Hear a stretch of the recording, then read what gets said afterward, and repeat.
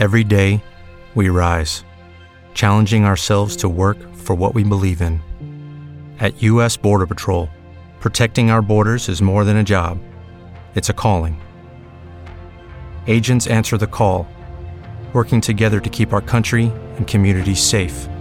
If you're ready for a new mission, join U.S. Border Patrol and go beyond. Learn more at cbp.gov/careers. Hey guys, it is Ryan. I'm not sure if you know this about me, but I'm a bit of a fun fanatic when I can. I like to work, but I like fun too. It's a thing. And now the truth is out there. I can tell you about my favorite place to have fun. Chumba Casino. They have hundreds of social casino style games to choose from with new games released each week. You can play for free anytime, anywhere. And each day brings a new chance to collect daily bonuses. So join me in the fun. Sign up now at ChumbaCasino.com. No purchase necessary. VGW Group. Void where prohibited by law. See terms and conditions. 18+.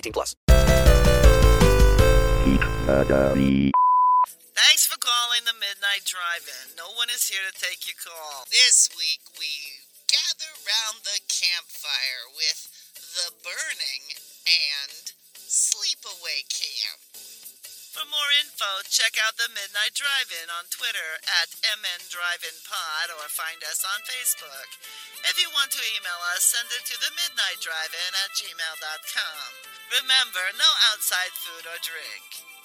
Anyone caught performing sexual acts at the drive-in will immediately be taken to the office. Unspeakable things will be done to you. Thanks for calling.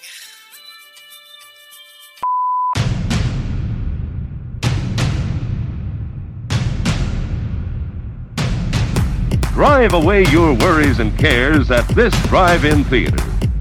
That's why, to familiarize you with the movie rating symbols which will be used by this theater, we present the following guide for parents and young people. X, no one under 17 admitted.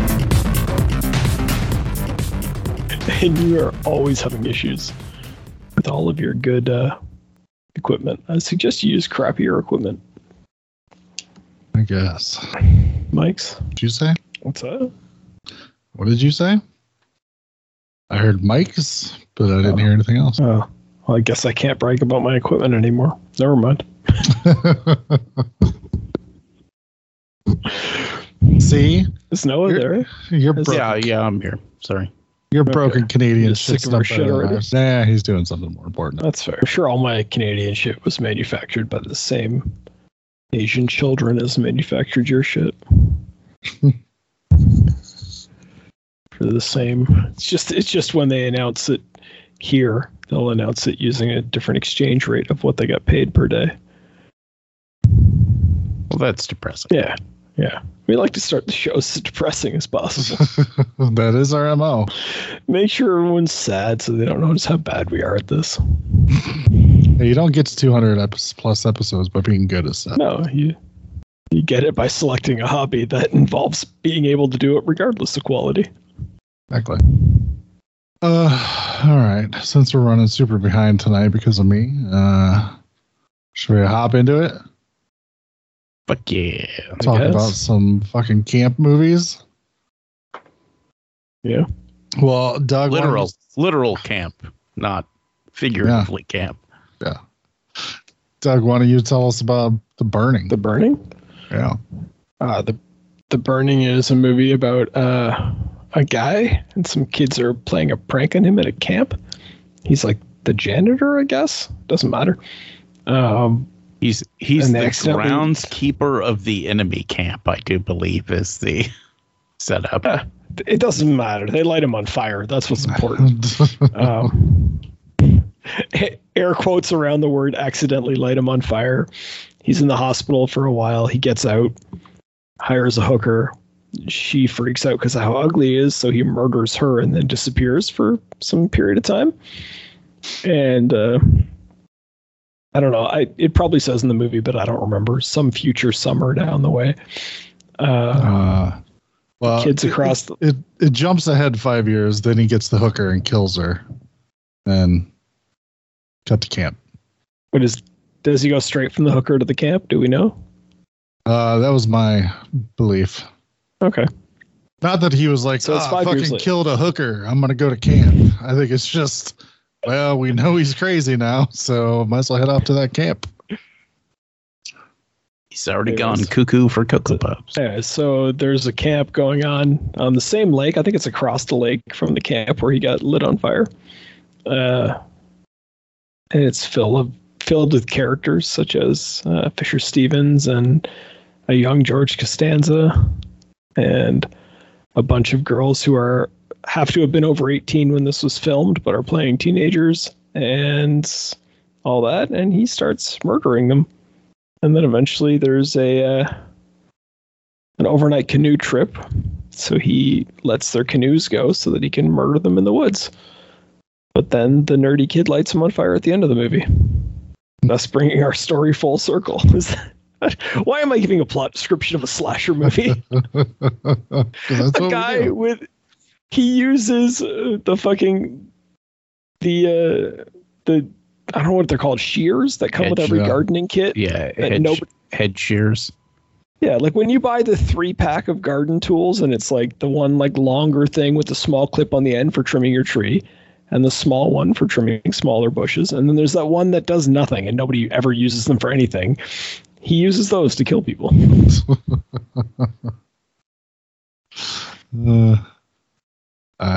Okay.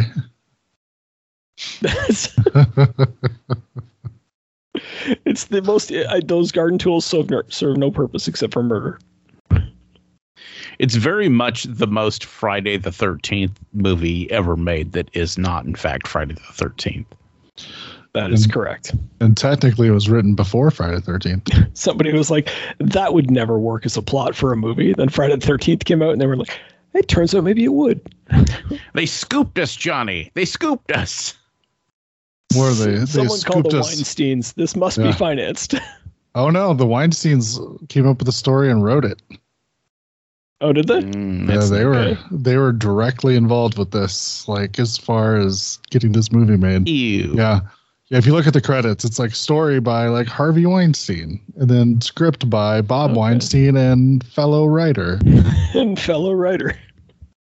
Ew. Okay. That is unfortunate because that almost certainly means that one of those young actors got fucked. Didn't get fucked, but apparently this is the film that Harvey started his reign of terror by exposing himself to a young female intern and then later asked her for a massage. So luckily that's as far as it went. God damn it. It's perfectly good crazy man in the woods stabbing unruly teenagers, and now we got all this bad shit attached to it. Yeah. In mind that one of the important themes of our podcast is that nothing ever gets better. And so the fact that Harvey Weinstein was doing that in 1981 and he didn't get arrested until, 2020 or 2019 or something? It's important to know that we are correct when we say nothing ever gets better. Yep. I was going to say, and this movie contains a lot of really great lingering Savini kills and a lot of really cheap, quick cut Savini kills. So you run the gambit of his repertoire. So I watched the special features, and they have like a 15-minute long discussion with Savini.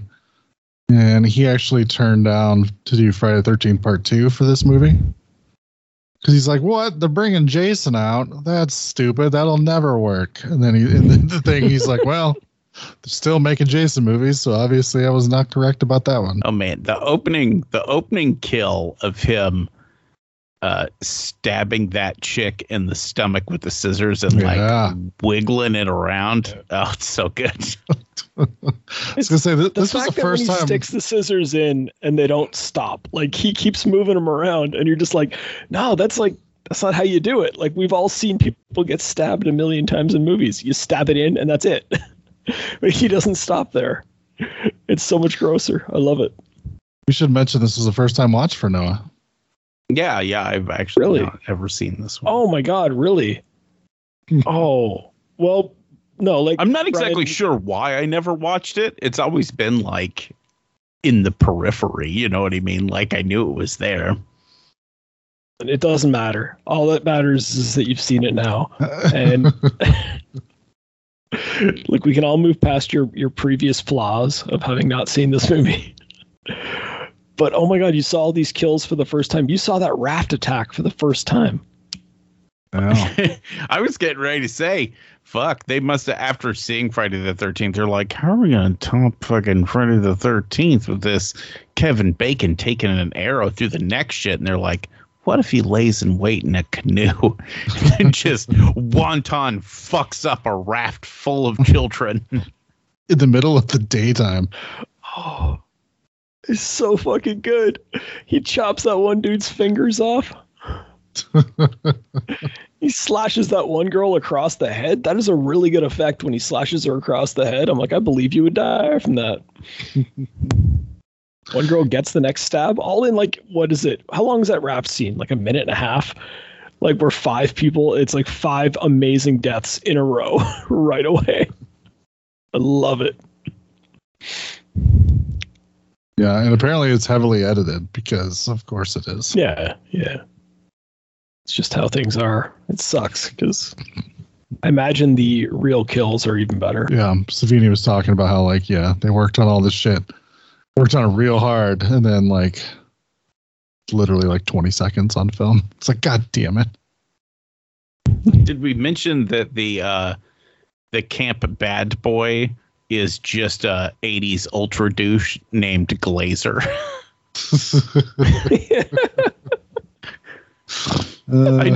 I know they didn't do it on purpose because it was the 80s, but they could not have. If this was a parody movie, I'd be like, nobody would make a guy named Glazer. That would be too much.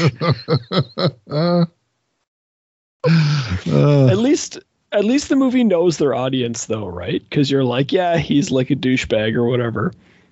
But the movie makes it a point of, like, the nerdy characters getting the better of him every now and again. They're like, we know who watches slasher movies. Like, all the people who are just spending Saturday nights in their basement because they're scared to go out because the real life Glazers are out there. So let's let them have this movie where they shoot Glazer in the ass with BB gun.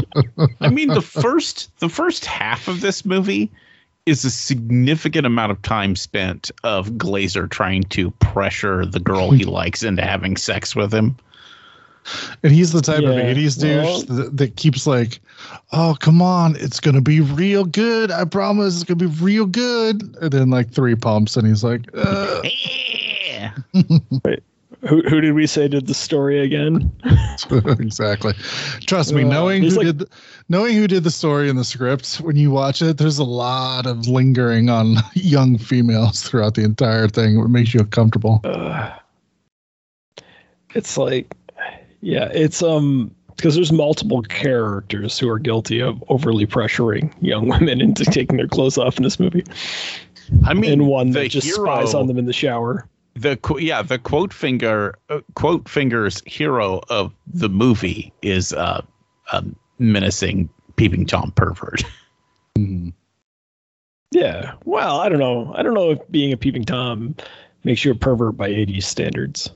I mean, come on. That's George McFly was a hero at the end of the Back to the Future. Exactly. It's weird watching a movie from this era because, like, when everybody's yelling at him for being a peeping Tom, I'm kind of like, it's an 80s movie, man. Can you blame him for being a peeping Tom? I don't know. Wasn't that socially acceptable in the 80s according to the other movies I've seen?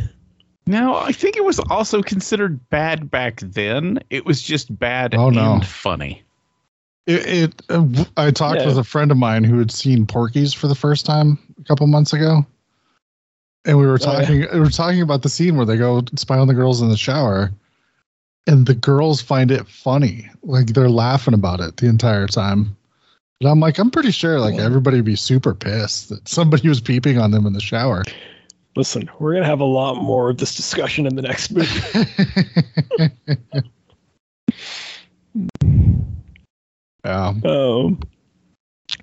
Yeah, no, I mean, there's all sorts of stuff going on in this movie where you're like obviously Glazer's a douchebag, but also that girl keeps leading him on. And then when he finally does like convince her to have sex and they do, and it's like not great. It's like I don't know. I don't even know the polite way to say this, but she's openly mocking him to his face. He's like literally still inside her. It's like, come on, that's just mean at that point. Like, I'm not saying the guy wasn't a douchebag, but come on. Like, you don't have to pretend you liked it, but you don't just like let him get off you before you go, is that it? Like, god damn. That's some harsh shit to do to a teenage boy. It's like his first time out.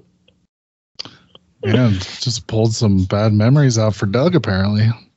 No. What's the other one? I mean, the first camp murder basically boils off of a dude talks a chick into skinny dipping with him, and then he gets heavy-handed, and she's like, "No, fuck you," and goes off. He's like, "Get the fuck out of my face." That is such an 80s movie moment. The idea that this guy is like, we should go have sex in a lake, and she's like, no way. And then he's like, well, we'll just take our clothes off and go out into the lake then and not have sex. And she goes, oh, okay. And then they wander out there naked.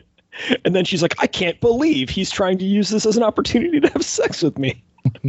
Like, only in an 80s movie does this happen, where it's like, she's shocked that he's like thought that he was going to get laid when they were both naked together in the middle of a lake. Like, I mean, I see where he's coming from, thinking that, at that point he thinks he's won the argument. I also think, don't do that to girls. Don't pressure them into doing it. The whole thing is like, it's like, there's no... Don't be a teenager in the 80s. Yeah, don't. Well, not in a movie anyway. I imagine teenagers in the 80s were a lot better than teenagers are depicted in movies in the 80s. I'm not 100% sure that's true. Listen, I guess if you were a teenager in the 80s, are you like a boomer now? Because then you're probably a terrible person. No, you wouldn't be, though. Never mind. I think that you'd be a Gen Xer. Yeah, but I mean, that's not so bad. So the weird thing I read, weird, subjective, I guess, but the thing I read about this specific scene is that girl was like a penthouse playmate or something, and really did not want to get naked and walk around for this scene or whatever. So they kind of had to coax her into be like, well, you said we told you there was nudity, you said you were going to do it, blah blah blah. But then apparently the girl that got topless in the shower that Glazer's going after was just like, oh yeah, I'll get naked, whatever, I don't care. I feel like they maybe should have swapped characters. I mean, I'm kind of had to get naked. I feel like the contracts for nudity in movies is such a weird, nebulous area that I wouldn't want to have to deal with it. But I kind of get all the arguments that a woman has the right to revoke her consent to get naked. Sure. But the person making the movie should also have the right to then fire that person because they're not doing the thing they agreed to do. And that's what's in the movie. It's messed up, though, because then you'd be like halfway through a movie, a character would just have to disappear because... Oh, no. You just hire someone else. It's a real tough... Got to reshoot. Yeah, it's a real tough situation. I don't want to be the guy that says, like, well, if you signed up to do nudity, then too fucking bad. But on the other hand, if you're a playmate and that's how you got into the fucking movie... and you knew that's exactly why they hired you, it's kind of a jerk move to change your mind later. Like, I don't know. Yeah, it's not weird. Good all around. It's honestly like it's almost like the scene where like the girl goes into the lake with the guy in the movie is like a metaphor for what we're talking about now. It's like, well, yeah, she has a right to say no, but if you're going to say no, maybe don't take your clothes off and swim out to the guy and then say no. And similarly, an actress always has the right to refuse to do nudity, but maybe then don't sign on to the movie that clearly has nudity in the script. The lady nudity in this is funny, too, because they have those god-awful 80s tan lines where, like, the chick who goes swimming naked in the lake, don't get me wrong, beautiful girl, right? But she has got the whitest, pastiest ass, and the rest of her skin's so dark. It is the 80s tan lines are in full effect in this movie. There's no denying that. Yeah. And the other thing that's in her full ass effect is in this the movie is equivalent just, of like a reflector on the back of a bicycle. I like that when anytime there's a character who weighs about 1.5 pounds more than the ideal body weight, those guys got to wear a shirt when they swim too. It's like, oh, you like that's Jason Alexander? Yeah. Who's probably in the best shape of his life, but he's like, nah, I got to wear the shirt. But you do have the opposite, where Fisher Stevens is like a toothpick and is also wearing a shirt. So he has the opposite problem. Yeah, no, yeah, you're right. It's anybody who's less than ideal body type gets a shirt on when they go in the water. Yeah, and it's I noticed with the guys, it's shirt if they're less than ideal. With the girls, it's they go from bikini to one piece if they're less than ideal.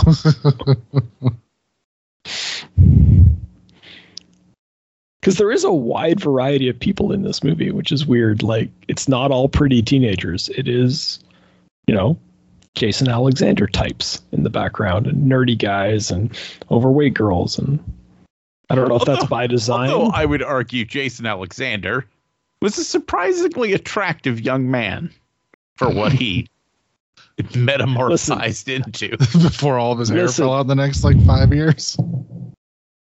Listen, we all know that Hollywood attractive and regular world attractive are different things, right? Like, if you look at what a chubby guy is in a movie, it's not what a chubby guy is in real life. And that's just how it is. I don't know. Why are we off on this weird tangent about Jason Alexander being chubby or not? We got talking about people wearing their shirts while they're swimming. So here's the thing. So obviously these movies are going to be difficult to talk about for one reason, and especially this one, in that it's just kind of a parade of kills and everything else is irrelevant. Mm-hmm.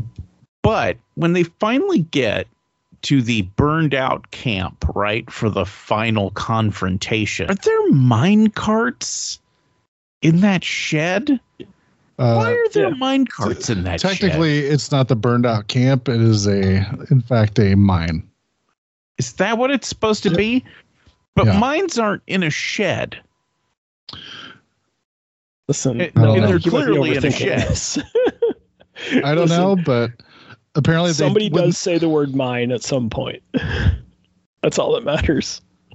Apparently when they were location scouting in the area that they had already locked down to shoot, they did find an abandoned mine, which that building was part of. And they were supposed to shoot the last scene in a cave. And Tom Savini tells the story. They went, they found this cave nearby. Like, oh, this is great. They went in, they figured out, okay, this giant sort of area in this cave is where we're going to shoot. They had some tied some strings so they could easily find the right path to go to and to find their way out. And like, this would be great. They came back the next day. The entire cave had collapsed right where they were going to shoot. Well, that would make you poo-poo your pants. Yeah. So then they found this abandoned mine. They're like, does somebody own this? Let's just fucking use it. It's one of these weird things where it's like, if you watch 80s movies, you would believe that there are just abandoned mines everywhere.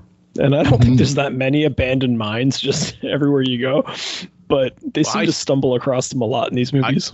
I don't know, because we live in the state of Illinois, and about 3/4 of this entire state has been undermined. There is literally a mine underneath my house. All right. I guess I don't know that much about mining then. You would hear a lot about it, like my grandma and stuff. I'm like, oh, you go out in the woods, you could fall into a mine shaft and die. So, don't go out into the world is what she was telling me. But I never once heard a true story about anybody falling into a mine. Nope. No, but you do have to have things like, so in Illinois specifically, when you buy a house, they have to survey your house to see if your house is above an area that was mined, and you have to get specific mine subsidence insurance in case the mine beneath your house collapses and destroys your house. Jesus. That's funny to me. I've never heard of it happening, but it's a thing. Well, you know what my luck is like, and luckily I don't live in Illinois because you might get to hear about it happening. Doug's house burned down again, then fell into a mine, so there's no possible way for him to rebuild it. Luckily, we live in the yellow zone, so the odds of our house falling into a mine is pretty bad. Someday we're going to be in the middle of a show, and the whole house is just going to collapse into the mine. You're just going to hear me go, oh, shit, there it is. Brian and I'll just think the kitten knocked over the microphone. No, we'll be back. It'll be fine. Just keep going. All right. I also thought quicksand was going to be a bigger problem than what it ended up being. Yep. I just assumed quicksand was everywhere. As long as you got far enough away from your house, there'd be quicksand, but it turns out pretty rare. It's like, man, you could just walk like 10 feet away from your house and disappear in quicksand. Nobody'd ever know. I also always thought there'd be a vine hanging above it that I could grab onto, so I wasn't that worried. Anyways, maybe we should get back on topic a little more than we are right now. Yeah. Is there anything else to talk about? A lot of people get shears in the throat. It's pretty rad. Yeah. Well, I mean, there's a good solid, 40 minutes of this movie that is just kids hanging out at camp. And I think it's worth noting how much fun that 40 minutes is. Right? Where nobody's really getting killed. But the difference between a good slasher and a bad slasher is, A, the kills are good in this one. But B, it's fun to hang out with these kids at camp. I'm loving watching fucking Jason Alexander. He's the guy that knows how to get things. The like Red from Shawshank Redemption. He's that, but for this camp. So he's just delivering porn to people and stuff. And the different kids have ordered different porn, and he's got his big bag that he's got to deliver it out of. And people are arguing over what kind of condoms he got them and stuff.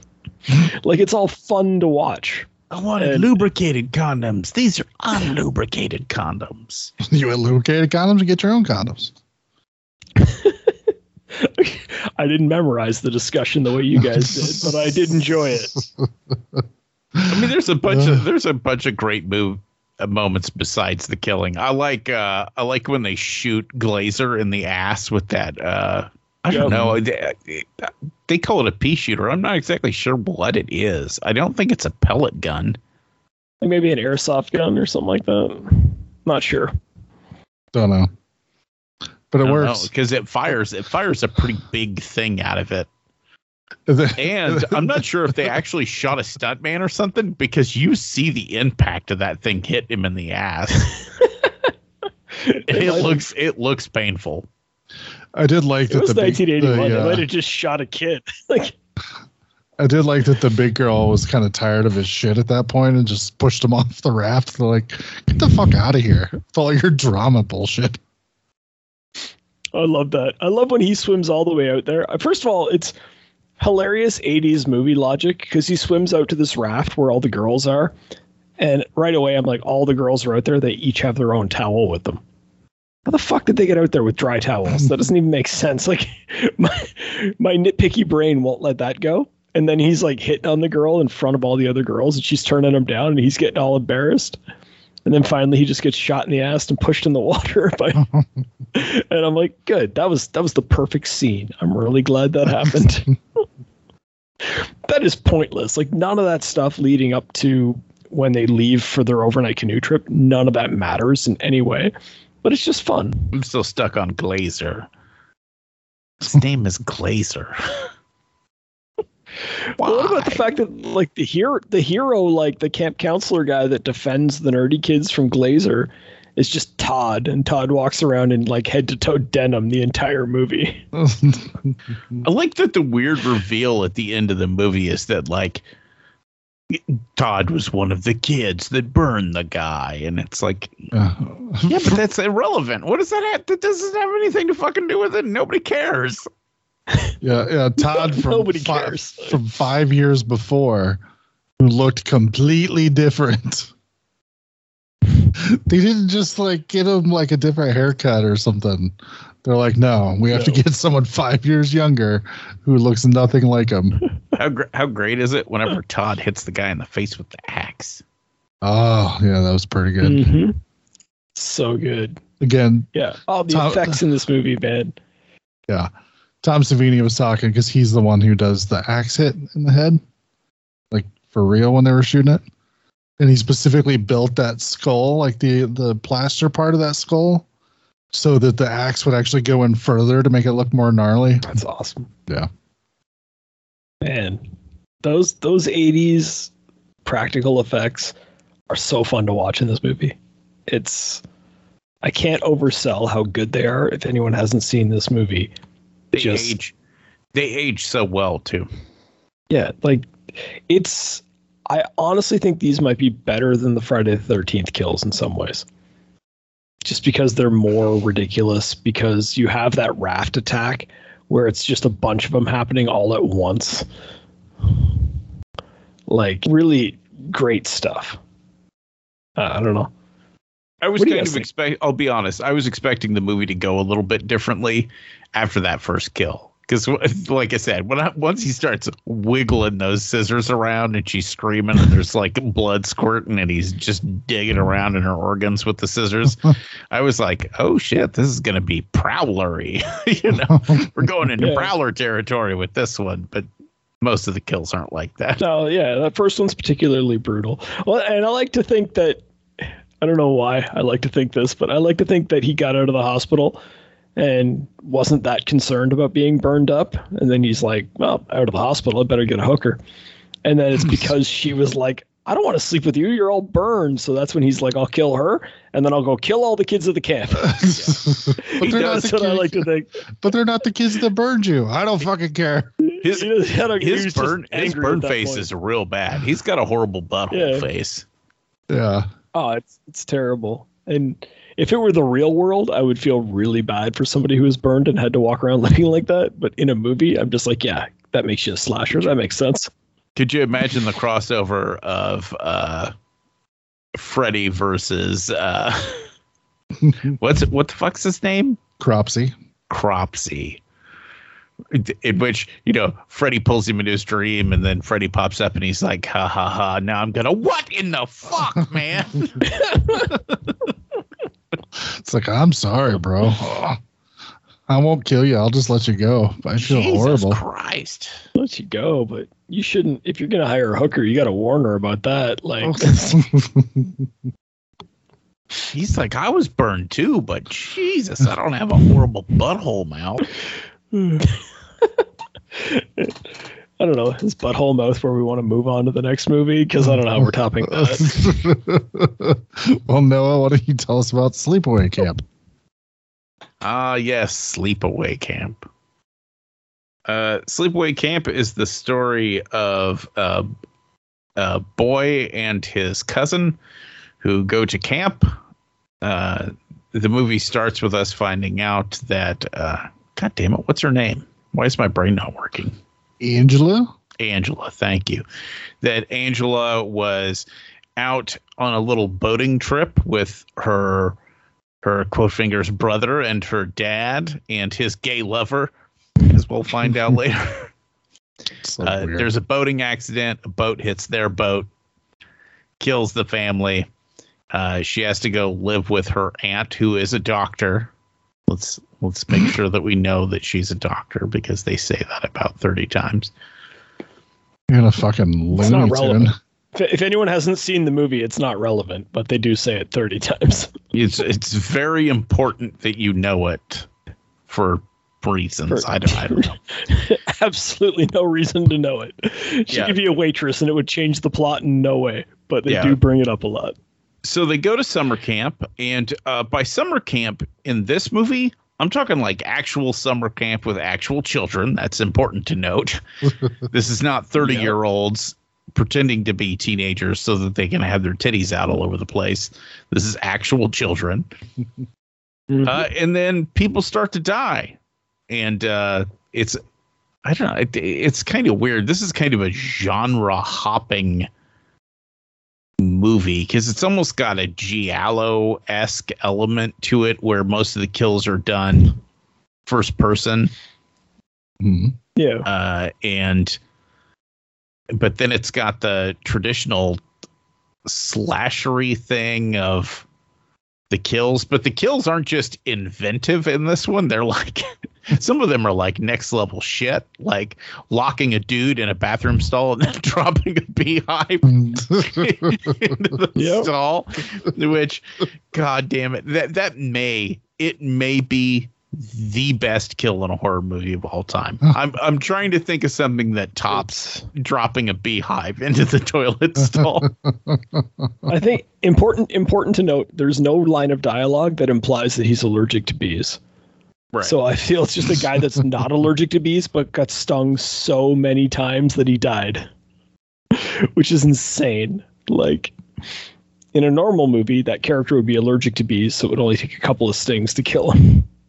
But not in this one. They want it to be meaner than that. Right. And then as the whodunit goes, I'm not exactly sure who they're trying to convince you this might be, because it's pretty obvious it's one of the kids from the very beginning. And then it's pretty much narrowed down to Angela or her cousin immediately. And if you don't know it's Angela about 30 minutes into this movie, you're an idiot. If you don't know it's Angela when the first kill happens, then maybe this is your first horror movie, or you're not very bright. Right. Is the first kill the cook? Yeah. Yeah, so fucking the pedophile cook who has a giant fucking the outrageously tall stock pot. What in the fuck is that thing? It looks like somebody took a water heater and cut the top off of it. I've worked in professional kitchens for a real long time, and I do not believe that thing exists. It takes a lot of boiling water to melt a pedophile. So you need a pot that big, and that's all there is to it. Oh, yeah. And then the big reveal at the end is it's not Angela who survived the boating accident. It's the brother. And her aunt is just a fucking psycho and has forced him to live as a girl for the last 5 years or whatever, which is just super fucked up. Fucked up and unnecessary. It doesn't serve the plot at all, except to explain why she's so weird about guys showing her any attention. Yeah. And set up, of course, the end scene of Angela standing with a bloody knife naked with her weirdly big child dick. Well, because I love the fact that there's like no nudity in this movie, and then it's just like dick. Yeah, because they had to go hire an actual 18. Like the story goes, they hired like an adult and then put a fake head on the adult to make them look like that. Oh my god! And it's like the fake head is so good and so uncanny valley at the same time. It really is traumatizing. Like that end scene, especially if you saw it as like a young, immature person, you were like, "What in the fuck?" I thought this was all bees and boiled pedophiles. And a girl getting fucked to death with a hot hair curler. Yeah, like stuff we can enjoy, not this upsetting stuff at the end.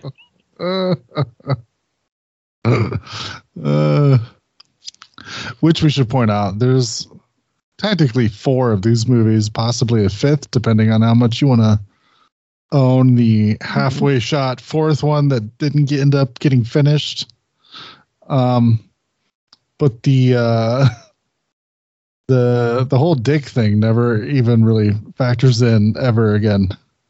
No. Well, and arguably, as much as I enjoy the sequels, considering them part of the same franchise as this movie is a great disservice to this movie. Because Sleepaway Camp is a fairly inventive horror movie that's got some vision and some filmmaking chops behind it. It's weird and it's cheesy and all that kind of stuff, but you can forgive all that for the cool kills and the kind of way it flows. It's a really good horror movie. And then the rest of them are just like cheese fest crap movies, which once again, I love cheese fest crap movies. It's just the fact that comparing the two in any way is wrong. Like, it's so wrong. They are a different thing. It is the definition of cashing in on a name to refer to those other movies as the sleepaway camp movies. And that name is Bruce Springsteen's sister. Yep. I don't think she's ever done conventions, and I don't know why. I feel like people would love to meet her. She's so her entire existence in film is just an anomaly. I don't understand how it ever happened. Was she trying to be an actress and she just happened to fall in to it? I don't know. See, multiverses are a big thing now. We need to make a new one with the original Angela and Pamela Springsteen and have them meet up. Listen, we don't. Let's all relax. Let's go back to discussing the movie. Let's not create a multiverse in the fucking sleepaway camp universe. We don't need that, okay? Yeah, we're getting away from ourselves a little bit. I know it's always my job to keep you guys on track, but can we talk about the pure sexual brutality of that curling iron murder? Oh my God. In which it's not even shown on screen, and it doesn't matter. Like, you know what's happening and all that kind of stuff. And that is something Lucio Fulci would have put in a fucking movie. You know what I mean? Yeah, no, it's fucked up. Like, they do the way they show it too. It's like, it's surprisingly artistic, if that's the right way to say it, where it's like they're using the shadows so you can see what's going to happen, but they're not actually showing anything. Because again, we've already established that these are real young people. You can't show this with young people. Like, it's not going to work. And it's like, it in some ways, this movie reminds me of Texas Chainsaw Massacre because they don't show the gore.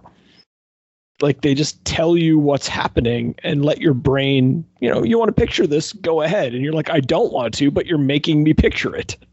And it's so fucked up. It's very well done.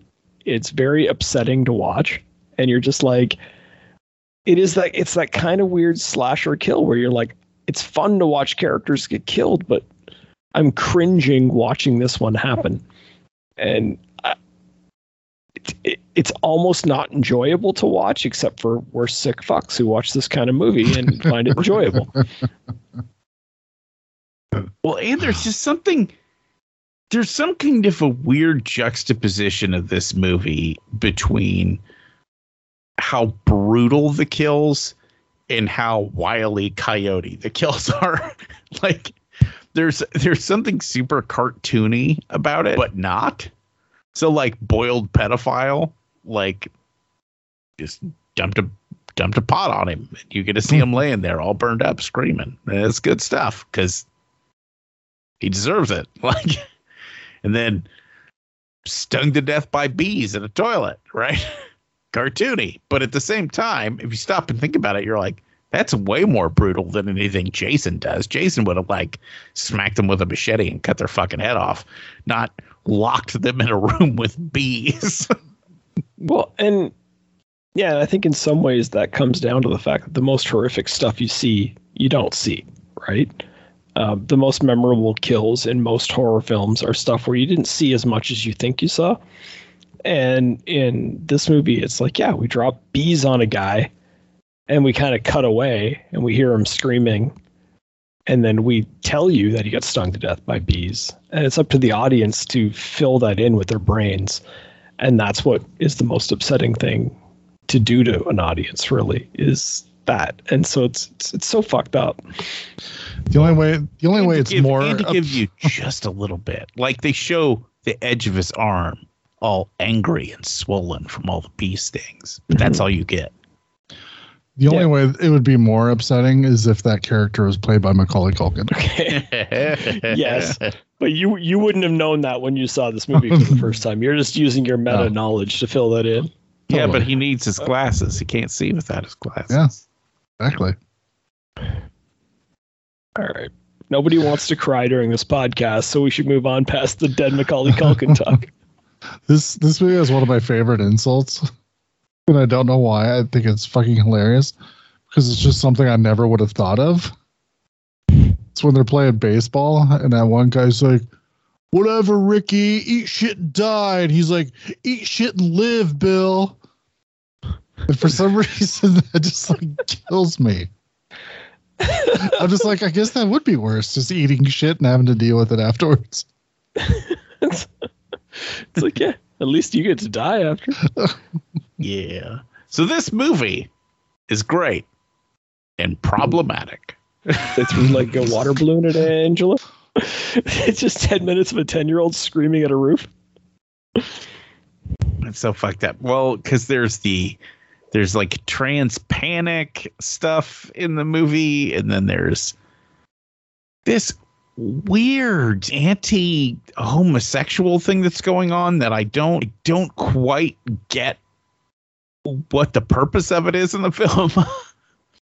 Like, okay. Can I push like, back a little bit? Her dad is gay, you know what I mean? It's like, oh my God. But I want to push back a little bit on this because first of all, I don't think the movie is anti-trans because Angela is not a trans individual. She's a person who's been forced to live this life that's like, imagine taking a little boy and calling them a girl when it's not like she grew up feeling like a woman, but stuck in a man's body. It's more like she was forced to pretend her whole life that she was this raw. Right. So the idea that it's anti-trans, I think, is incorrect because she's not a trans character. I use this argument a lot when I'm discussing Psycho with people. I'm like, well, but can't call it anti-trans because Norman Bates isn't a trans person. He's a fucking maniac who thinks he thinks he's more than one person. And I'd say the same thing here. It's like, the horror isn't that she's dressed as a girl. It's that she's being forced to against her will.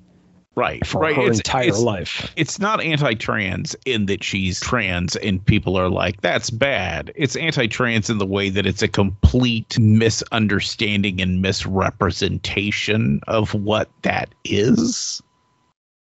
Well, no, but that's what I'm saying is I don't think it is a representation of trans at all.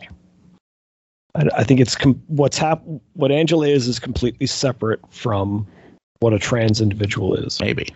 I don't know. And then as far as the gay stuff opinions of goes, cis white dudes on important social issues. Woo! Now, I have comments on the gay element too, though, because I think the gay element is just a flaw in the filmmaking. Because I think conceptually what the filmmakers were trying to do is when the boy kisses Angela, she has a flashback to two men kissing. And that's where she kind of snaps because she realizes that, two men kissing was what was happening before and it's happening again. And that's what brings her out and causes her to kill that guy and eventually expose herself to everybody else. So I think they were trying to use that as a storytelling technique. And it's just doesn't come across very clearly in the movie. Does that make sense to anybody else? Yeah, I guess. I don't know. I just find it's a weird thing to include because it doesn't. So it just doesn't really fit with the rest of them. Yeah, I agree. I think it's a failure of the film that it doesn't work as well as they wanted it to. I also think it was the early 80s. Just including homosexual stuff in your movies was still kind of transgressive and kind of like it made it feel more icky and more weird, which obviously a lot of this movie is trying to do that, which I don't think applies today. Like, I don't think you wouldn't put two gay characters in a movie now and be like, that way the audience will be grossed out. Like, that wouldn't work anymore. But I think in 1983, there was a large portion of the audience that would be grossed out by that. Yeah, I can see that. Pedophilia, that part, I think, still grosses audiences out to this day. They were very successful at grossing me out by having that Cook character, like, refer to the children as baldies and then having the worst part of it isn't what he says. For me, the worst part of it is like all the like air quotes good guys around him who all chuckle and laugh and are like, oh, come on. And it's like, no, he's talking about having sex with the children at a summer camp. Like, you shouldn't be saying, "Oh, come on" to that. You should be calling the authorities and letting him work there anymore. How quickly he attempts to fuck Angela has to be an insinuation that he has done this to other kids at this camp. I agree. And that other people, I'll take it a step further and say other people know he's done it and haven't acted on that information. Compliment to the film. So one of the things about 70s and 80s filmmaking that makes horror films work is when they mess with your brain a little bit, and they always make you feel like weird and gross while you're watching the movie. And then they can get away with having the kills that aren't as visually stunning as some of the other movies.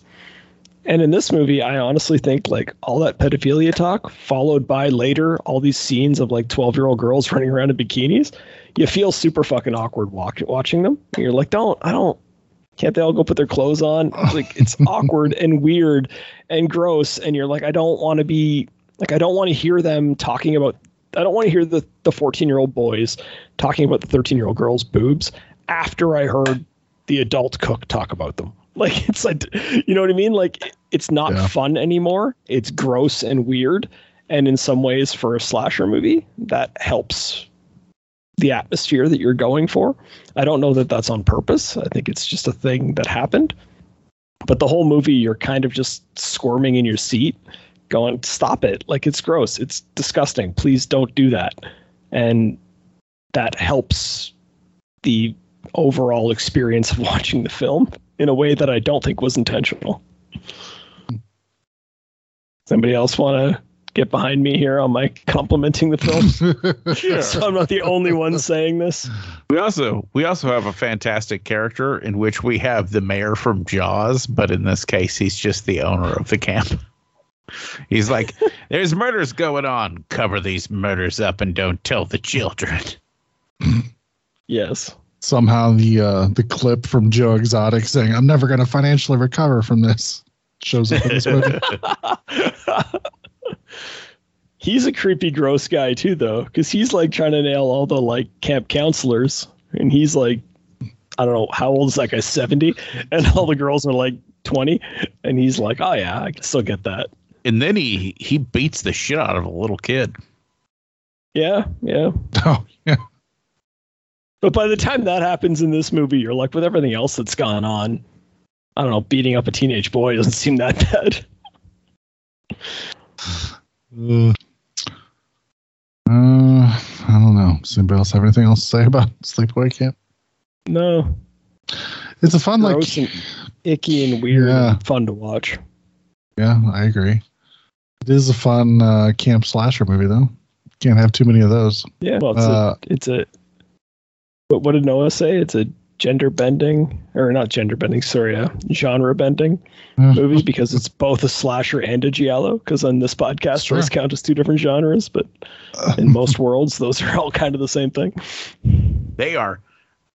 I just don't understand how anyone can say they're the same thing. They are two separate things. Listen. Or at least a subset. Maybe a giallo is a subset of slasher films, but a giallo film is such a specific thing.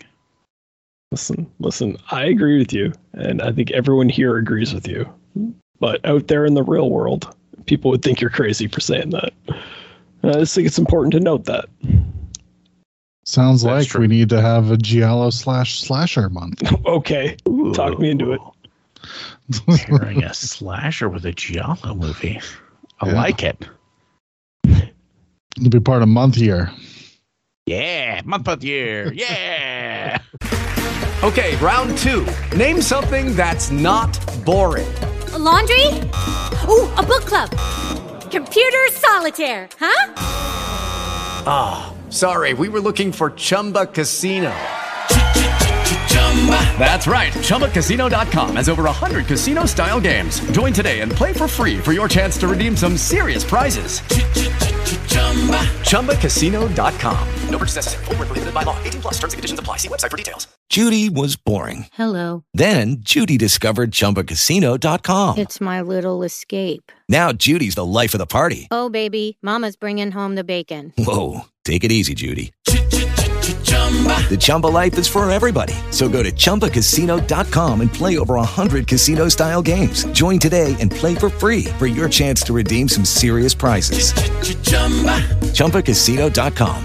No purchase necessary. Void where prohibited by law. 18 plus terms and conditions apply. See website for details. Thanks for calling the Midnight Drive-In. No one is here to take your call. For more info, check out the Midnight Drive-In on Twitter at MNDriveInPod or find us on Facebook. If you want to email us, send it to themidnightdrivein@gmail.com. Remember, no outside food and drink. Anyone caught performing sexual acts at the drive-in will immediately be taken to the office. Unspeakable things will be done to you. Thanks for calling. Has anybody watched anything since last week? Not a goddamn thing. It'll be a short episode. Really? Do you guys want me to talk about some things? What'd you watch, Doug? I know at least one thing you watched about. What's that? We'll just go through. I'll tell you which one. Okay. I'm just trying to think of what I've watched. We didn't have that long of a break. You know what I watched? No. I watched that Murderville that you guys were talking about last week. Yeah. Fuck yeah. I guess you hated it. Did we lose Doug? Doug tried to say something negative about a Netflix show. And so the internet fucking Netflix is like, nope. Close nope. the internet. Especially to Canada. Yeah. Am I back? Now you're back. Yes. Yeah, now we can hear you. Yeah, that time my internet literally did go down that time, so I can't say anything. Well, it was pretty awesome the way it happened. Yeah. Because you said yes. Saying? So I watched that show on Netflix that you guys recommended, Murderville, and then you just went silent. And I'm like, oh, he's saying bad shit about Murderville. The internet cut him off. Oh, weirdly, my review of it is pretty much silence. I have no opinion. It was like, it was the definition of fine. It was like, even it was like Sharon if they Stone made 3 episode. jokes. Like it was the Sharon Stone episode and the Marshawn Lynch episodes were by far the best too. Yeah, isn't it fucking crazy how fucking funny Marshawn Lynch was? No, because he's done guest appearances on other stuff, and he's a funny guy. And so it's not that surprising to me. I didn't know no idea who he was. Like he's a football player, but he's done like I knew that, but like he's never he's not an actor. He plays Marshawn Lynch, who shows up in a couple of like comedy. He was on The League at one point for like not even an episode, like a few minutes. You know what I mean? Like that kind of stuff. But he's always funny. So I'm not shocked to find out that he's funny. But I mean, overall, the show was extremely mediocre. Like I give it half the stars out of however many stars there are, kind of thing. It's like, I can't believe how non-funny some of the people were, and how it weirdly, like a guy like Ken Jeong didn't seem committed to the improv. And I'm like, but he seems so committed to everything else he does comedy wise. It's weird that on these improv scenes, he just seems to not be into it. And I'm like, well, that's not fun then. You know what I mean? So I thought he was kind of not good just because he would break at everything. Yeah. Which I think goes along with what you're saying. So yeah, he wasn't trying to like stay in character. Whereas I feel like Conan was trying real hard, but still being Conan. So it's fucking hilarious. Yeah. Conan is just naturally funny. If he's on TV, you're like, I'm inherently laughing the minute I see his face. I don't know what it is about that guy. I just liked the end bit where they have to make their stab at who did it. And Conan goes on this whole rant about why he thinks it was this one person. And it has nothing to do with any of the actual clues. See, I guess I didn't enjoy that, because I feel like either this is a game show where you're trying to actually win, or it's just stupid comedy bits, in which case, why are we even trying to have them guess? And I feel like that's where maybe I say the show's mediocre, is because they tried to walk that line between the two. And it didn't work for me. I don't know. Like I say, 3.5 out of 7 stars, or whatever you want to give it. Like, it right down the line. Like, if you have nothing else to do, sure, watch it. But could have been worse, I guess.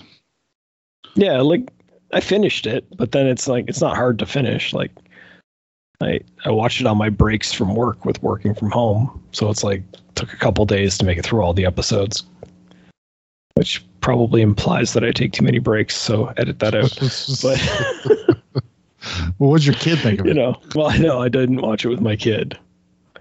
Oh, see, that's what you're missing. You know what I watched with my kid? This is what? I watched Infinity War with my kid. Oh yeah. So I watched Civil War and then Infinity War, and those two don't go together. So those two don't go together. They kind of do, because I needed him to understand why Captain America and Iron Man weren't speaking at the beginning of Infinity War. So I made him watch it I made him watch a 2.5 hour movie to like understand that, right? For some reason, I was thinking Civil War and Endgame. I'm like, you're missing out on a big part in the middle. But no, you were correct. Yeah. I misunderstood. So first I made him watch like two of his favorite superheroes punch each other half to death. And then I'm like, but Spider-Man wasn't in that one. You want to watch one with Spider-Man in it? And then he dies at the end. But, Spider-Man was in Civil War. Oh, sorry. He was briefly in it. Yeah. Yeah. But he wasn't in the final punch-up scene. It's true. But I actually had shown him Endgame previously, and that was by design, where I'm like, let's watch the movie where Spider-Man comes back, and then we'll show you the movie where Spider-Man disappears. Because kid's only 5, and like, I almost cried the first time Spider-Man disappeared. So I'm like, I can't do that to him, right? Like, I need to make sure he understands that Spider-Man's coming back before I show him that scene. Because it's still hard to watch. Maybe he would have understood it better than some of the people I saw Endgame that were in the theater with me. Because it's still that scene where everybody comes back and then Spider-Man comes swinging and everybody's like, oh yeah! And I'm just like, what, do you think he wasn't coming back? Anyways, it was super fun to watch those movies with a kid who doesn't understand, doesn't have internet spoilers, and doesn't just gets to watch all that shit happen for the first time. Yeah. And he's like, it's pretty fun to watch. But me and Amanda keep talking about just taking like a weekend day and just watching Infinity War and then Endgame, like one right after the other. Mm-hmm. We haven't done it yet. It's a long day, man. Like, you might want to do a Saturday, Sunday and watch one each day or something. I don't know. See, one time, me and some friends of mine spent an entire day starting at like 9 a.m. watching the extended editions of Lord of the Rings all the way through. Mm-hmm. That was like a 15-hour day. That was a long day. Yeah. I've heard of people doing that. 6 hours I could probably do pretty easy. I like how you act like it's an endurance run. I could sit there for 6 hours. No. Well, just something happens on a screen in front of me. I could do it. Yeah, I'm just saying I'm a professional. What else did you watch, Doug? You guys want to know what else I watched? Or, you want to know something that I watched that ended up being kind of depressing? Well, there's a lot of ways I go with this, but yeah. I watched The Defiant Ones from 1958. Oh, so it's Sidney Poitier and Tony Curtis. I don't know if anyone hasn't seen. Did we do the remake on the podcast, or did I just watch that on my own? You just watched that on your own. Did I? Okay, it doesn't really matter. I mean, anyways, the thing is, it's a story of like hope and togetherness. It's two guys, one black, one white. It's the 50s, so it's like the civil rights era, and they basically escape from prison together, chained together. And the whole movie is them running through the woods, and the message is kind of, it's easy to hate each other from a distance, but spend some time chained together. Eventually you're going to start to like each other. And it sort of ends with both of them making certain sacrifices to protect the other one, kind of thing. Which is a nice tale. The problem is when you watch it today, it's real depressing because it's like, first of all, there's like a scene in it where they're arguing about race relations, and the white guy is doing the thing where he's like, yeah, but if you call me a name, that's the same thing as me calling you a name. And then like you got Sidney Poitier being a great actor speaking to the camera going like, no, you see, it's different because people who called me that name would then like string me up from trees and stuff. And you're like, see why it's different, and see how we've known why it was different for 60 years. And people are still having the same argument over and over again. It's so depressing to watch it. It's just like, oh, why haven't we learned anything since this movie came out? And then there are scenes in this where it's like, there's a sheriff who's like trying to be kind of a humanitarian towards these guys. And he's like, don't shoot them. Our job is to arrest them. And like, don't bring the dogs that would bite them. And then people are like, you're in an elected position around here. You might want to take a little bit more of a hard stance on these guys, or else you might not find yourself with a job anymore. And I'm like, are we discussing how political corruption leads to tough on crime tactics that are not designed to work, just designed to get people elected in the 1950s? And are we still having that debate today? It's so depressing. It's like, why has nothing changed? It's so frustrating. And you're just watching the movie going like this. It's outstanding performances from the two lead actors. Granted, 1958 acting, so take from that what you will. It's a really neat story about these guys coming together, and you get to watch these two guys that hate each other kind of learn to love each other. And it ends with this like beautiful moment of them together. It literally ends with they meet up this woman, and she sends the Sidney Poitier character off to basically to certain death. And the Tony Curtis character, who has supposedly hated this guy the whole movie, is like, what the fuck did you do? And he's like, he slaps her around a bit, which isn't totally cool. But then her kid like shoots him. So now he's like been injured, but he still runs off to save the Sidney Poitier character. And then Sidney Poitier is like manages to jump on this train that they've been running towards this whole movie.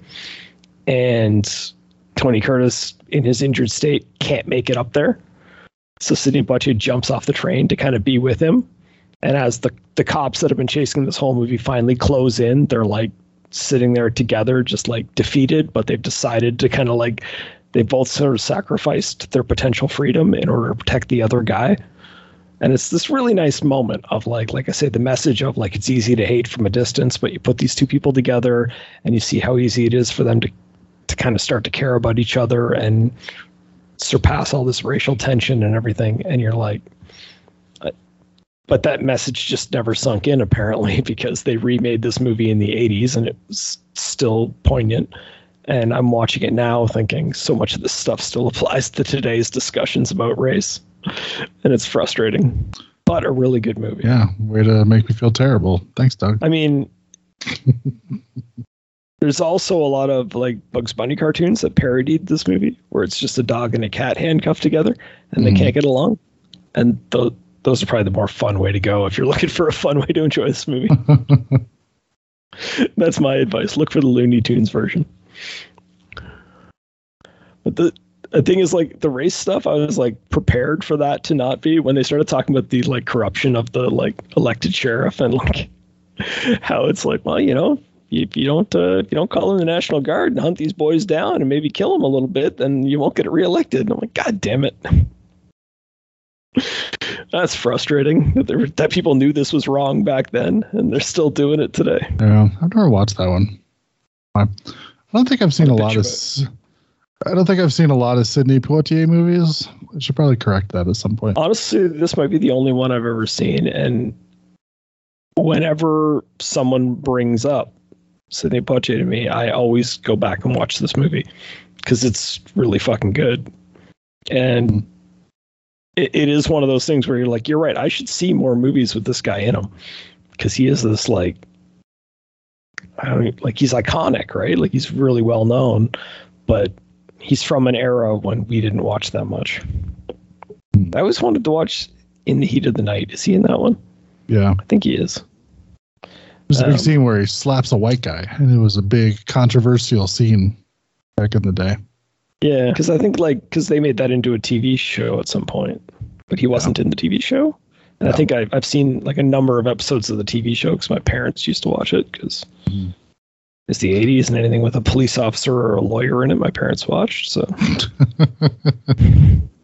which means I've seen every episode of Matlock like 3 times, but you know, good old Matlock. Not relevant to the current discussion. Did you watch Breaking Bad? Right. Yes. Or Better Call Saul is what I actually meant. No. I want to watch Better Call Saul. I've seen the first season. Yeah. But I want to watch the rest of it. I just haven't gotten to it yet.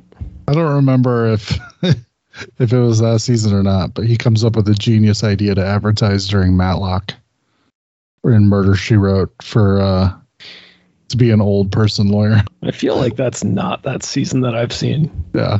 There's like a big thing where he's just like, no, I'm becoming a lawyer that caters to old people. I gotta advertise during Matlock and Murder, She Wrote. That feels right. It feels like it would work. Yeah. Does he get a suit that's just like Matlock's suit? Yes, he does. Because famously, Matlock always wore the same suit. Because then he starts going to pull the bingo numbers for the people at the rest home, and he's wearing his Matlock suit. That's perfect. That's the right move. All right. What else you got? All right. So you guys want to know the last thing I watched? Yeah, I think it was the one I was referencing at the beginning. Yeah. Yeah, so I watched the new Texas Chainsaw Massacre that you warned me about last week. But I was already pot committed. I had already watched the original. Yeah. And how was it? It's not good at all. That's what you're asking. I see lots of people posting like, man, what a piece of shit. And I'm like, yeah, I could have told you that. Did you watch the goddamn trailer? Looked fucking terrible. No, I didn't watch the trailer. You know I didn't watch the trailer. We talked about this last week. Well, that's on you. Oh, man. It's, how can I put it? Like, the idea isn't terrible. The idea is that there's like this small town, Harlow, Texas, that is like 99% abandoned. And these like young hipster kids from Austin are going to come in and they're going to like buy up the town and turn it into this little oasis where it's going to be like art galleries and a hipster shit, right? And that's the whole idea, is that this busload of people are coming there. They're all potential investors that are all going to bid on all these things that have been foreclosed on by the bank. So the bank owns like basically this whole town, right? And then of course Leatherface is living in one of the fucking houses, and they chase away his like the woman who's been caring for him, and by chasing her away they unleash Leatherface. Okay, conceptually it's a slasher sequel. I'll take it, right? Like that's all fine, but there's so much dumb shit in this movie, man. Like from the first movie, and they say like, you cut out. I couldn't hear what you said. You cut out something first movie. I didn't hear what the. They bring back the Sally character. Oh, right? okay. Yeah, sure. Who's a survivor from the first movie. Who weirdly dresses like Jamie Lee Curtis from the 2018 Halloween movie? Okay. They're doing the same thing. They're doing she spent years looking for this guy, and she's finally found him in this movie. But she's not a main character in the movie. She's like discussed in the background. Like they literally show headlines of her, and then they have a conversation about how she searched for him for years and never found him. And they use the dumbest line of dialogue imaginable. They actually say this. They're like, well, he was wearing a mask, and it's hard to find a guy when you don't know what he's looked like. Which to me implies that Sally went around for 40 years and she just kept finding giant hillbilly cannibals, but being like, I don't know if it's him or not, because I never saw his face for real. Like, as if you're going to find Leatherface and go, oh, I don't know if that's Leatherface or not because he had a mask on last time. It's like, what the fuck, right? But the worst thing is, like, she's not a character in the movie. She, like, shows up and she's in the movie for like 10 minutes. And, like, for obvious reasons, they can't use the actress from the original because I believe she passed away. And it's like, so what are we doing here then? Like, if she's not the main character, why have her in it other than the fact that you happened to watch Halloween 2018 and thought, oh, that's a good idea. Like, what are you doing? Like, it's annoying as shit. And then they have the dumbest moment I've seen in movies in a long time. They've been implying that she's been hunting this guy for like 50 years, right? Like, it's, or whatever it's been, 48 years since the events of the original. She's alone in a room with him, holding a gun, standing there, talking about how I'm going to shoot you. And then he gets up and walks out of the room. And that's how that scene ends. Like, that's it. He just goes and kills some other people. And then she shows up like she's going to save those other people. Why the fuck didn't you shoot him then? Like, what is going on? Like, and it's just, it's utter, and it's just insulting. And then they, like, it's frustrating. The whole thing is frustrating. There's no characters in the movie. Like, nobody that can be accurately described as a character. They're all just people that exist. There's no good storytelling. There is some decent gore. There's a couple of good kills, and I'll grant it that. There's, we see where he gets his new mask, and we get to watch him do that. It's okay. But it's like, those are YouTube clips, not a movie. Like, in 2022, I'm not going to watch a whole movie for a couple of good kills. That's what the 80s were for. Now, I expect you to at least do a decent job of either make your movie fun to watch or make it good. Those are your two options now. You don't get to do this shit where there's a couple of good moments and I'm supposed to sit through an hour and a half to see 45 seconds of good screen time. So just annoying as hell, and a lot of like just illogical shit. And like, there's a point where he breaks into a wall and his chainsaw is like hidden behind the wall. And then he just pulls it out and it just works still. And it's like, well, wait a minute. Like, your chainsaw's been in the wall for 48 years and now it just starts up on like the third pull. Like, everybody's chainsaw starts on the third pull. Nobody's chainsaw starts on the first try. Like, it's stuff like that I can't get my head around it. And there's no explanation. Like, he's living in this like house in this abandoned town with this like old lady, and she used to run like an orphanage out of that house, but obviously not anymore. There's no kids there or whatever. How did he get there? And why is she looking after this like grown man if she runs an orphanage? None of that's explained. Like, at least try to explain that shit. But they just didn't. It was very frustrating to watch this movie. Yeah. Like, if you had just said Leatherface lived in a shack in the woods somewhere by himself for 48 years, I'd be like, okay, that's enough. Like, I would take that. Like, but you introduce like, oh, this woman was watching him over. Then now I want to like, oh, how did she come to start watching him over? And I've even seen interviews with like the writers where they're like, oh yeah, somehow he ended up there. It's like, well, you're the fucking writer. You don't get to say somehow he ended up there. It's your job to tell me how he ended up there. Yeah. So seems like I had heard, or maybe just read a headline somewhere, that apparently they purposely kept it vague how he ended up there so they could say, well, technically any of the previous Texas Chainsaw Massacre sequels still could have happened for blah, blah, blah, blah. And look, this is the kind of bullshit that people used to get away with in direct-to-video sequels in the 90s that you can't get away with today. We live in a world now where it's like, you don't get to just be like, maybe it's part of it. Maybe people won't remember because you haven't seen the original in a long time. And it's like, no, in the streaming world, we've all watched the original last week before we watched this one. Like, if we wanted to, and you don't get to do that now. You don't get to do that. Like, the world has filmmaking has evolved beyond that point of being able to get away with just, maybe the other sequels happened. Maybe they didn't. You don't know. It's like, you can't do that. Either they happened or they didn't. And it's clearly implied here that they didn't. Well, then I want to know what Leatherface has been up to for 48 years. He hasn't just been sitting in this basement the whole time. That doesn't make any sense. I don't know. It's all very frustrating. So, and I mean, even the portrayal of Leatherface himself is just like, first of all, like every kill is now done with the chainsaw once he gets the chainsaw out of the wall. And it's like, well, that's not really what Leatherface was like in the original. And like, once he starts killing in this, he doesn't stop. And there's literally a busload of people that get killed in this movie because Leatherface walks in the front door of the bus and none of them can figure out how to go out the back door. So it's like a party bus where they're having like a rave on it, because that's how dumb this movie is that they're having a rave on a bus. And he just literally starts walking through and cutting everybody up like he's fucking Vader walking down that hallway in Rogue One. And it's like, but it was awesome when Vader did it. This isn't what Leatherface is supposed to do, right? Like, when you go back to that original movie, Leatherface killed people who showed up at his house. He didn't go out looking for people. Doesn't make any sense. Yeah.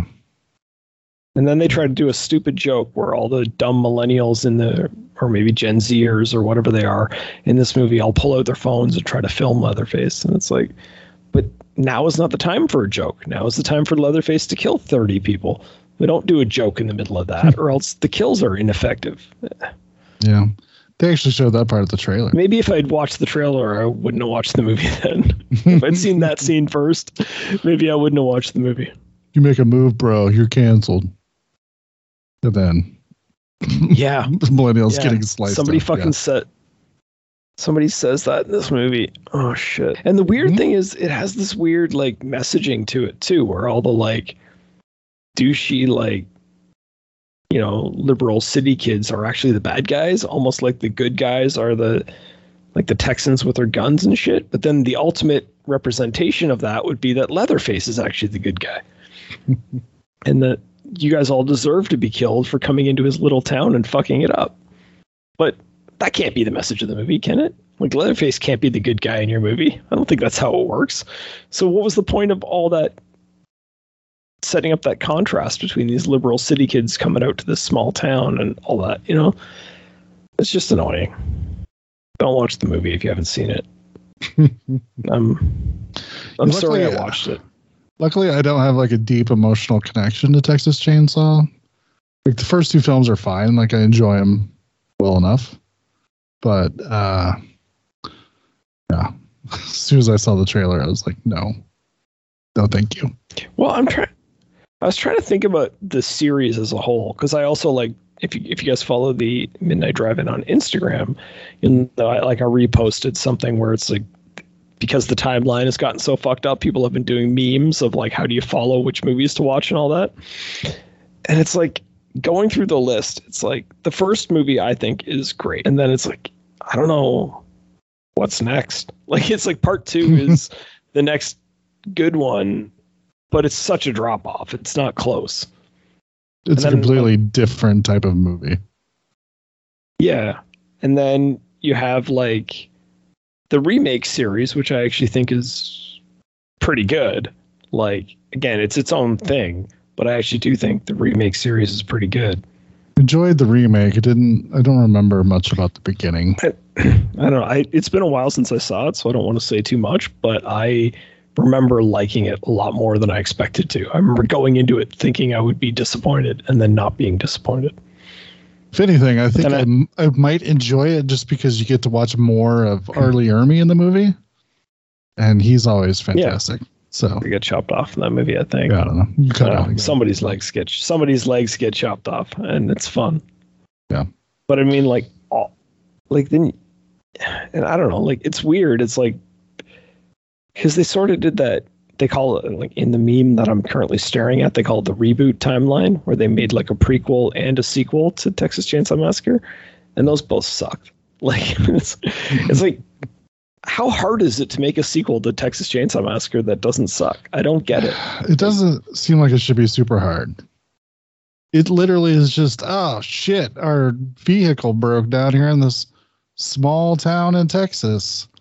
Well, better call a tow truck, pull out your cell phone. Oh, no reception. Well, that sucks.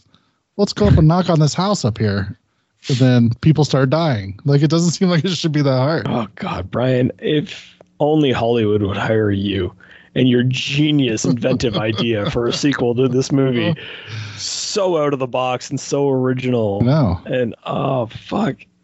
I just don't know, like, are they like, well, we can't just have the same movie. It's like, have you watched the Friday 13th movies? They literally put out the same movie 5 years in a row, and people went to all of them. Yeah, because they were awesome. They, like, I don't get it. Because even when you go back and watch, like, remember we did part 3 on the podcast at one point, and it's like, well, that was fun. We just, again, it is kind of just the same movie, but we invented having like Charles S. Dutton in it, or whoever it was. Was it Charles S. Dutton in that, or was it Ken Foree? Doesn't matter. It's one of those two. Those guys are kind of those two. I feel are somewhat interchangeable unless they're in their iconic roles. I believe it was Ken Foree. Was it? Okay, it makes more sense because he's the better stunt casting for that movie. But yeah, I find like, yeah, like you just put like, we're going to give this guy that looks like he could be an opponent to Leatherface, and then he won't really be. And then the survivor girl will be the only one that gets away. And you just keep doing that. I don't know. I don't know. It's so frustrating. Again, It doesn't seem that hard. Like, the family moves, they establish themselves in a new area for some reason that you can write a reason for or not. You give them a couple of new family members in each movie to keep things fresh. And then you just have groups of teenagers show up. Really not hard. I don't know. What if we change it up? Take a Boy Scout troop. They're camping out in the middle of the woods. They run into Leatherface. See, that's a different movie. Yeah, still totally. awesome. You didn't have to change anything. Yeah, like, well, to be fair, in that movie, it would be completely different because instead of having to go to their cell phones, you would have a scene at the beginning of the movie where some scout trooper was like, no technology in the woods, and took all their phones from them. So it's a very, very different movie. You see, and then it would be great because once they're like, fuck, we have to fight back against this Leatherface guy, you have all the Boy Scouts start setting homemade booby traps in the middle of the woods.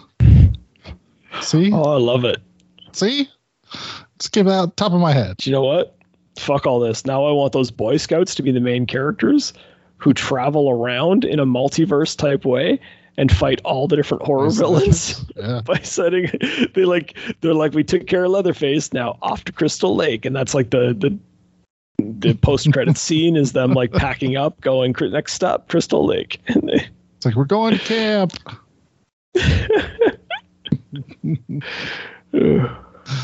But then it turns out it's a swerve. They don't make it to Crystal Lake because they have to stop in Springwood because the van breaks down, and they all start having weird nightmares. See? Yeah. See, we just came up with a franchise, Doug. I just don't even get it. All right. Well, is that the last thing you watched? I think after I watched that, might be the last thing I watch ever. Which is obviously an exaggeration because I'm probably going to watch a movie tomorrow, but that's not the point. Well, I didn't really watch a whole lot. What I did watch is we caught up with the first half of the last season of Ozark, and it was pretty fantastic. Since it's still somewhat new, I won't go too far into it, but the last episode, the last 15 minutes, there's lots of me and Amanda sitting on the couch just going, oh, fuck. And then, that's what everyone tells me about it. Yeah. So it was really good. Really enjoyed it. Looking forward to whatever the last part of the last season's going to bring. The other thing I watched, which is not really reviewable, is me and Amanda decided yesterday we needed something funny. So we went and saw Jackass Forever. And if you want to see a lot of genital torture, this is definitely the movie for you. It did get to a point where I'm like, this whole movie is just genital torture. I think I'm kind of over that part of Jackass. I think I just want to see people, going down slides and not landing on anything. I think that's better. But well, I think there came a point where they were like, we can't hit each other in the head anymore, so we have to concentrate on the other area where we can constantly be hitting each other. But they can, because they just introduced like 5 new people. So they now have a new class of jackass people. And I don't know if it works as well. Is it like a pass the torch kind of scenario, do you think? Maybe. I mean, maybe not that dramatic, but let me put it this way. A lot of the originals don't do as much as you would think they would in this movie. Okay. What was it? Danger Aaron and Dave England, those 2 original guys seem to do a lot more than they had in the past ones. And Steve-O and Party Boy, Chris Pontius, do surprisingly little throughout the entire movie. Okay. Steve-O's involved. I think Steve-O, but he got sober, so that makes me feel like maybe he realized maybe a lot of the shit he was doing was not a great idea. He does get a swarm of bees put on his crotch. Like skin to bee, like nothing in between situation. And it was pretty impressive. It was like one of those beard of bees situation, but only on his dick. But then you're sitting in a movie theater and he's like, oh man, I got stung a lot. And then, of course, giant close-up of his ball sack with bee stingers sticking out of it. So, it's just like, Jesus Christ. But then it's a lot more new people doing stuff. And I feel like it's because the old Jackass stuff felt like, oh, these guys are all best friends and they're just doing stupid shit. And it's kind of funny. And I feel like you don't get as much of that in this just because I don't even think the original guys even talk to each other that much anymore. I mean, for sure, all the Bam Margera stuff that's been coming out past year, but like I heard somewhere that Steve-O and Johnny Knoxville weren't getting along before the movie started, and they kind of made up while they were making the movie, and so it's just kind of a I can see what you're saying, like the idea of if it's a group of buddies doing wacky shit to each other, that's more interesting than like a bunch of stuntmen trying weird shit to get attention. Yeah. And then, they point out that they're bringing all these new people in. So, I mean, it's not even just like, hey, these guys are our friends and we're now going to bring them in too. It's just like, it's almost like a corporate Jackass where it's like, oh, we're bringing in some fresh blood to do crazy shit in our weirdly branded way of doing stuff. So, like, is what it is. It's not like I was going for some sort of deep viewing experience, but there's just a weird part of it that seems to be missing. And I don't know. That's what happens when people get too famous, I guess. Yeah, well, and like I say, I think some of it is just, I know Knoxville did some interviews where he's like, I can't get hit in the head anymore. Like I've suffered enough damage where it's like, I can't be a human being if I take one more hit to the head. So, and you specifically see the stunt that made him get to that point in this one, which was the bull thing again. Yeah, he gets tossed and does like a three spins in the air and then lands on his head, comes out with a broken wrist, broken rib, and a concussion. So and there does come a point where you're like, you can't keep doing that, man. Like you're gonna get dead, and it's like you really don't want to spend the last I don't know how old these guys are, probably 50-ish now. Mm-hmm. Like you could have 30 years of your life left. You want to be like a vegetable for 30 years for one more hit movie. Yeah. So it's, it's Jackass. If you're like waiting for it to hit streaming or whatever, like, sure. Be fine. Yeah. There's some fun stuff in it, but I mean, it's not going to blow your mind or nothing. But I will probably watch it when it hits streaming, and I'll probably laugh a few times. I have nothing negative to say about the Jackass as a franchise. I think, I saw one quote that said say what you want, but you could take Jackass back 1,000 years and show it to people and they would laugh, or take it 1,000 years in the future and show it to people and they will laugh. It doesn't matter. It's universal. It's hard to argue that it's not funny. But at the same time, I can understand why it's not for everybody. Yeah, no, I'm totally on board. I always loved all the Jackass stuff, and I still enjoyed this, but there is just a weird, like, thing by the time it's over. You're like, yeah, but there was something missing in this, and I don't know what it is. And it's not even just that Bam's not in there, because that's not that big of a deal, but there's just some weird camaraderie type thing that's missing from it. But it's Jackass. What are you going to do? Hey, let's do something that I've kept forgetting to do for the past, 2 episodes. We actually have a piece of feedback. What's that? Oh, really? Yeah.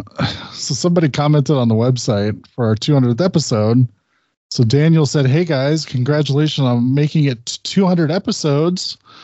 I heard of the last Horrorcast from the Horror Etc. podcast and then came here when both of them ended. Now that it's back, any chance of a crossover?" Meaning us and Horror Etc.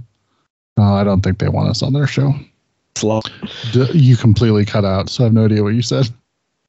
I said that puts a lot of pressure on me if we're trying to cross over with Horror Etc. Yeah, I mean, Doug's got to talk to Tony.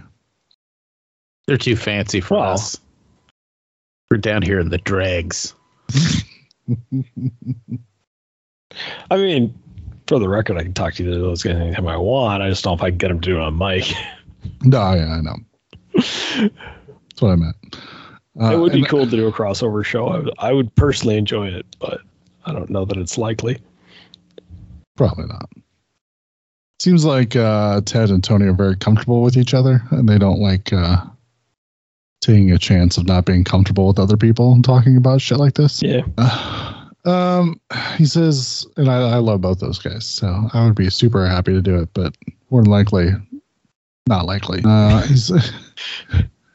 like how we're all just kind of going, they're better than us. Sorry. I like to be intellectual about shit where we talk about how fucking we saw a guy get his fingers cut off with hedge clippers and we thought it was rad. Daniel says, "I found a lot of strange fun movies from you guys, and the recommendation of TV shows too were great as well.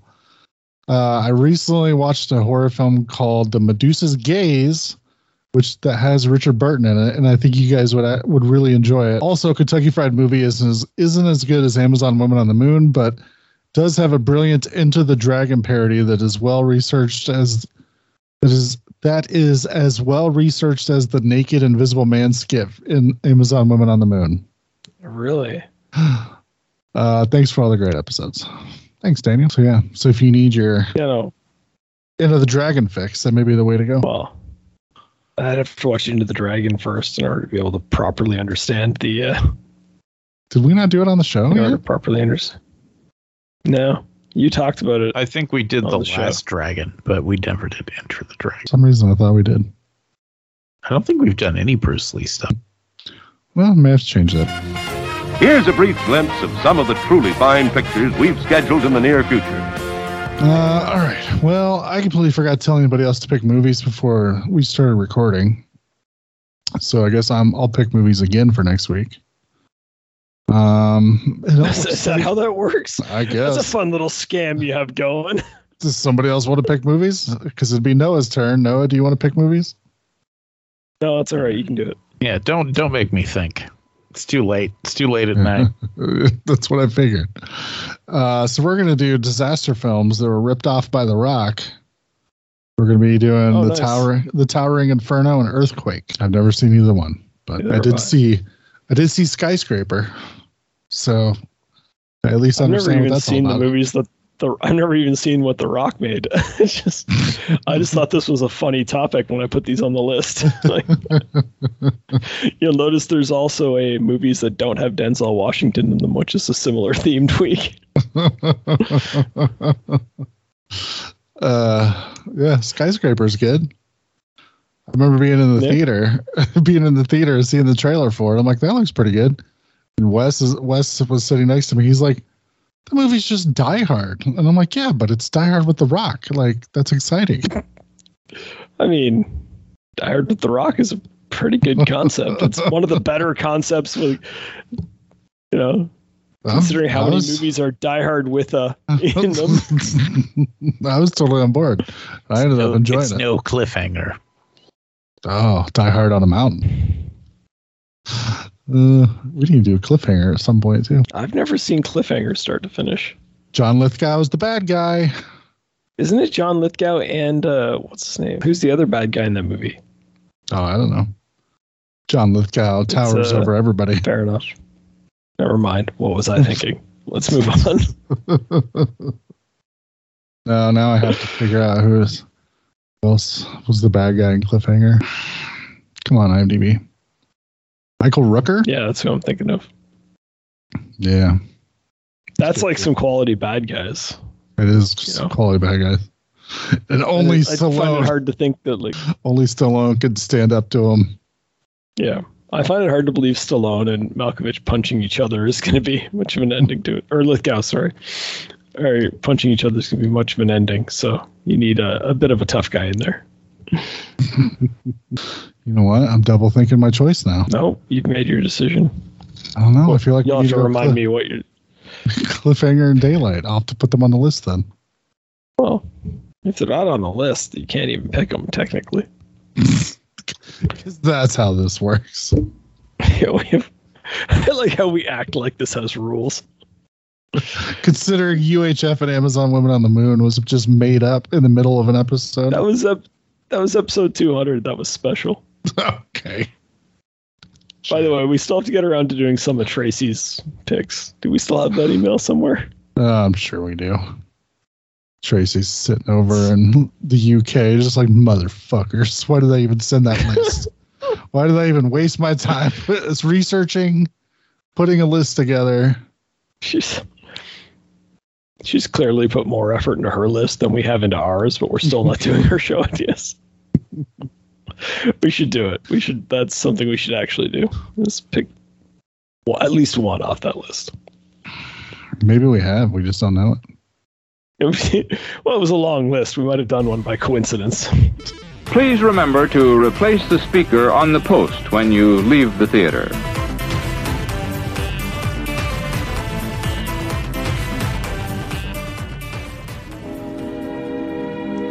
And now, folks, it's time to say goodnight.